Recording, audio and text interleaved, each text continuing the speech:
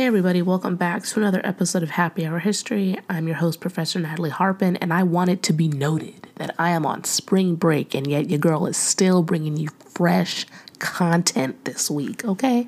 I didn't do a throwback episode. I made a brand new episode, so I just want to say that before we get started. I was thinking about the last couple podcasts that I did, and it got me thinking about just like some themes that happen in history and how they affect especially the marginalized communities that suffer from them. And then, of course, how it later affects people from dominant society who didn't historically have to go through these things. And I've talked before about the analogy I like to give in my classes about a pebble being thrown into a pond. So when something is allowed to happen to one group of people, it will eventually expand out to other people who didn't think that they would be affected by that in one way or another. They don't think it's their problem, but it always becomes their problem. And so I was, first of all, thinking about the stigma of welfare and just how in America there is a large cultural stigma of people who need help, even though most people in some capacity have received some help. And that includes politicians, that includes major businesses. I just talked about Silicon Valley Bank before. So, and those of you who are familiar with the recession that we had in 2008 know that there were huge government bailouts, but nobody really calls out those companies for getting welfare from the government to keep the banks afloat or to keep their auto companies afloat. But somehow when it's somebody who needs money for food to feed their kids, all of a sudden now it's a handout and it's too much and there should be all these stipulations and rules about it. And the stigma of welfare has caused many, many people to be affected. So namely, I was thinking about how there were people who were believed to be on welfare who were non-English speakers and how they were forcibly sterilized. So I'm thinking about the Spanish-speaking population in LA in the 60s and 1970s who were forcibly sterilized because there was the stigma and the projection that these women were poor because they didn't speak English, when that's not necessarily true, or that they were on welfare, and that wasn't necessarily true. But it's the idea of, and the image that the media for the country has created about who is on welfare, who is not a citizen. And obviously a lot of that falls image-wise on Black and brown women. Black women being sort of blamed for the cultural stigmas of welfare, and brown women being blamed for the cultural stigmas of being non-citizens or trying to have what are called floater babies. So having children within the United States, or maybe call it anchor babies, right? So that they and their children can stay because now the children are American citizens and need raising, right? They need someone to take care of them. So even though, again, both those populations are not the majority who utilize welfare benefits or come over to have anchor babies and or are illegally entering the country, but they are used as the imagery of that. And it's interesting when you look at news reports from the 60s and 70s when they were forcibly sterilizing these women, that a lot of that is blamed on the cultural stigma of these women being non-English speakers, and so also not being from communities that largely assimilated to American culture, which I talked about on the podcast about the Indian Removal Act and also the Homestead Act.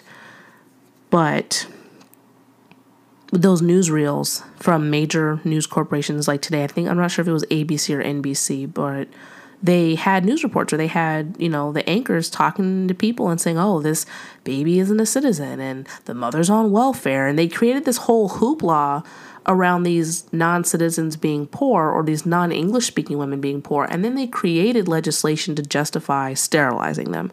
And that's why I say all the time that the negative imagery and the caricaturing of people isn't just a joke or isn't something that should be taken lightly or isn't just people who can't find the punchline or are being too sensitive. I hate when people say stuff like that. It directly impacts legislation. It directly impacts the laws that are created to limit these people based on these cultural markers, racial markers, language markers, etc. So something else I thought about with regard to the stigma of welfare was a Supreme Court case, which was King versus Smith, and that was in 1968. And it was a Supreme Court case basically that says that the federal government can't, it places limits on how the federal government can determine how they implement a federal program. So what happened was there was this woman named Mrs. Sylvester Smith. So I'm not sure what her first name was, but she had 4 children, and none of those children's fathers were around. So the first 3's father had died, and the 4th child's father was not in the picture. So she qualified for federal aid. She was having an affair with another man, and he would visit on the weekend. But the idea was that at the time, that if there was any male present, that a woman would no longer qualify for federal assistance or, for welfare. And in this Supreme Court case, they ruled that this man was not responsible for these children. And even when he did, financially responsible, right? He's not any of these children's father. And just because he had a presence there doesn't mean that this woman shouldn't qualify for federal aid. So that affected later people in 1968 and onward, that they can't say because there's a man around that a woman does not qualify for welfare. So that was in 1968. It's also very, very important because of the stigma of welfare recipients, right? Being that, if there's anybody around who can help, I guess, who's a male, then, you can't receive this aid. And there was a time before that where they used to be able to go into your home to see if you had any male suitors, any boyfriends, as far as adult women, right? And they could snatch your welfare benefits away from you because of that. I've heard cases where they saw if you had a nice toaster, they could say, well, how'd you pay for this toaster? Right? Well, who gave you the toaster? Well, if they can give you a toaster, why can't they help you pay for your food for your children? And they would use that to justify taking these people's welfare benefits away from them. Another thing I was thinking about is something I reported on a few podcasts ago about Iowa and some of the things that have been happening in that state. So there's a Senate Bill 1105, and I think it's House File 3, where they've been talking about different types of new implementations they want to put on those receiving welfare because they believe that there's widespread fraud in the public assistance programs, or basically welfare, right? And they're targeting the SNAP program in particular.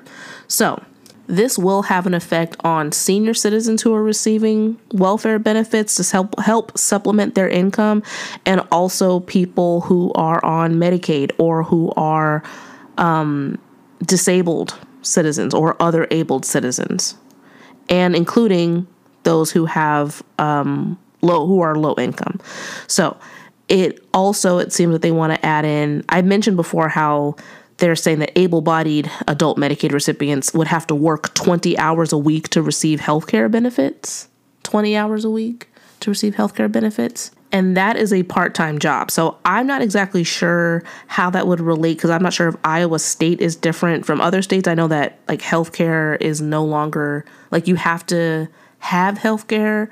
A lot of employers have to offer some type of healthcare package, especially if they have over a certain amount of employees, I believe, or the size of the company. So maybe they're trying to get people off of Medicaid that way, because 20 hours a week is, basically a whole part-time job. So they also want to say, I've talked before about how they don't want people within the state to be able to buy white bread, white rice, certain types of beans. You'd have to have you could only buy whole wheat bread. You could only buy whole wheat pasta. And I thought that was interesting too, and obviously very restrictive, because there have been studies that have said that eating whole wheat all the time, because of the seeds and granules in it, can harm your digestive tract and harm your stomach lining. But that's not what this is about. But they also want to bar them from being able to buy certain types of fresh meat. They have to buy canned meat. I talked about that before. But it seems like now they also want to stop people on the SNAP program from being able to buy candy and soda. So again, the stigma of people taking advantage of the system by purchasing a soda or by purchasing some candy, I think is completely ridiculous, especially because a lot of these people on these programs have children.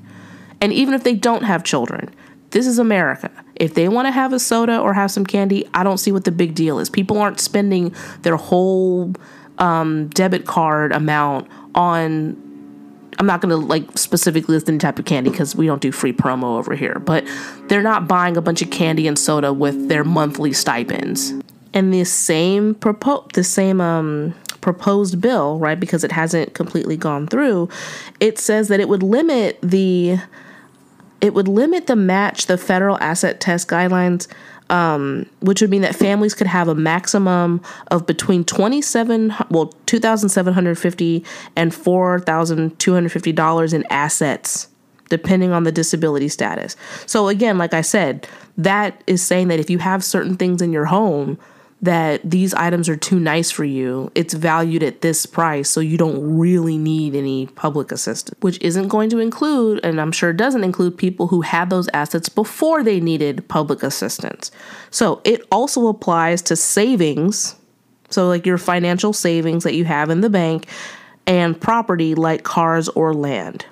So if you have too high of a valuation of assets, you are no longer going to be eligible for benefits.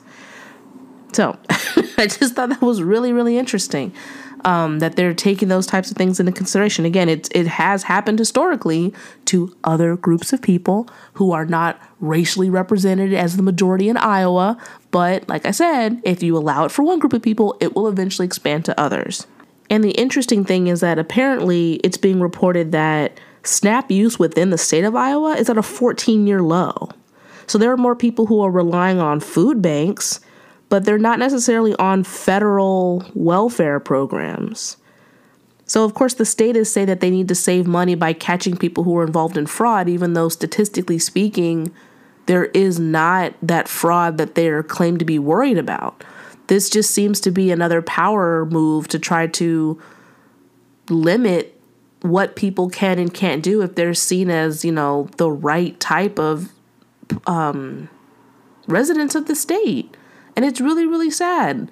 Like I mentioned, that already I mentioned about the rice and the pasta and the types of bread and the types of meat that are going to be forbidden from people to get on these benefits. But I'm also thinking about people who, like I mentioned, are supplementing their income, who are older, who can't work.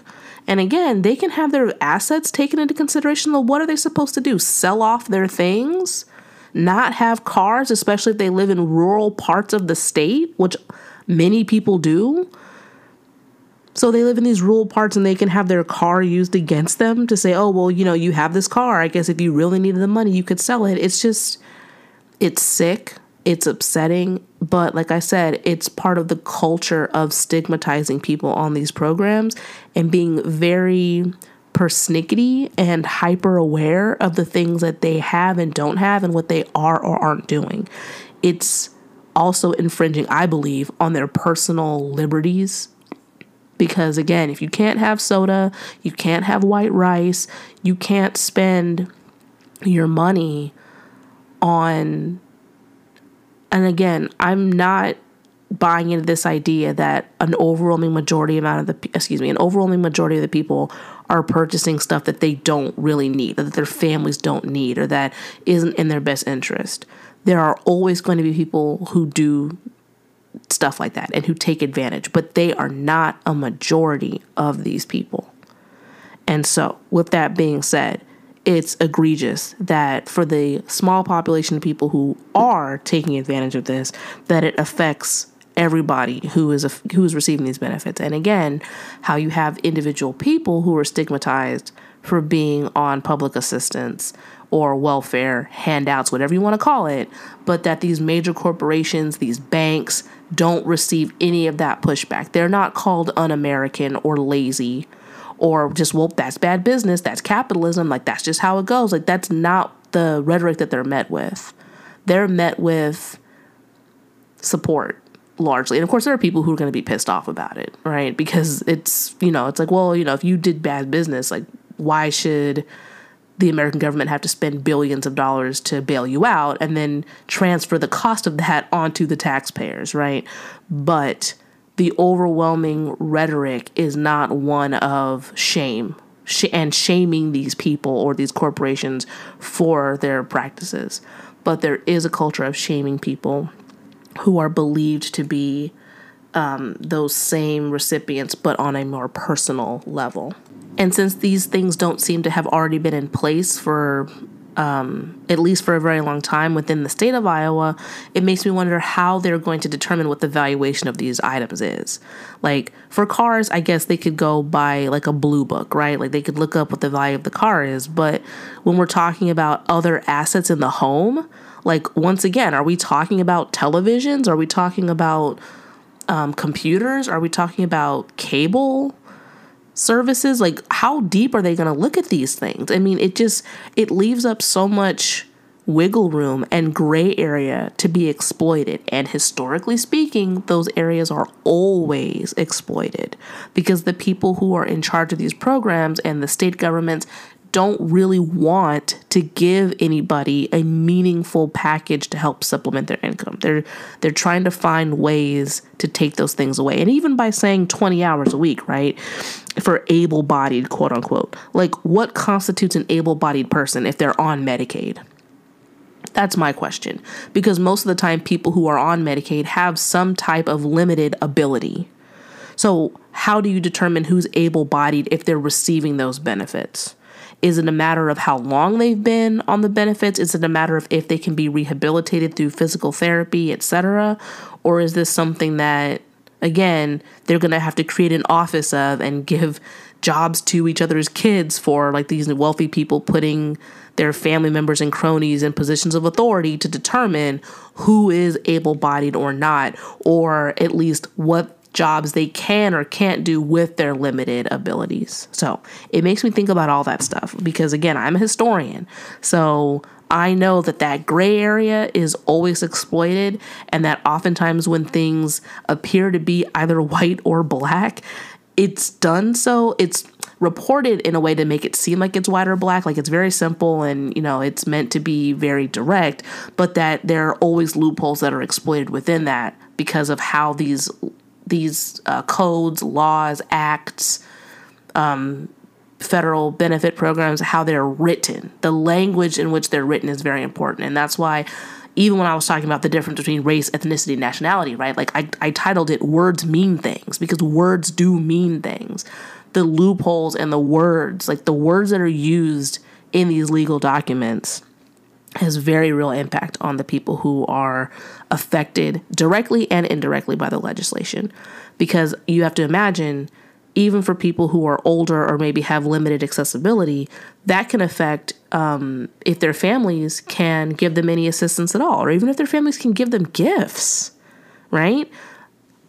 Just thinking about it, like if you wanted to gift your parent or grandparent a television, or if you wanted to gift them a nice appliance to use in the home, like who's to stop someone if this goes through in Iowa? And of course, if it goes through in Iowa, with how law works in this country, it'll go through in other states as well, and they'll use Iowa as a precedent.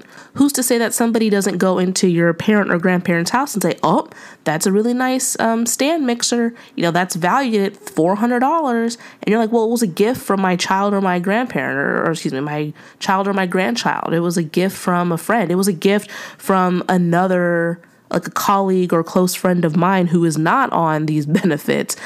Who's to say that they won't lose their benefits because someone values that item and says, well, if they can afford to give you a $300 mixer, why can't they buy your groceries for the month?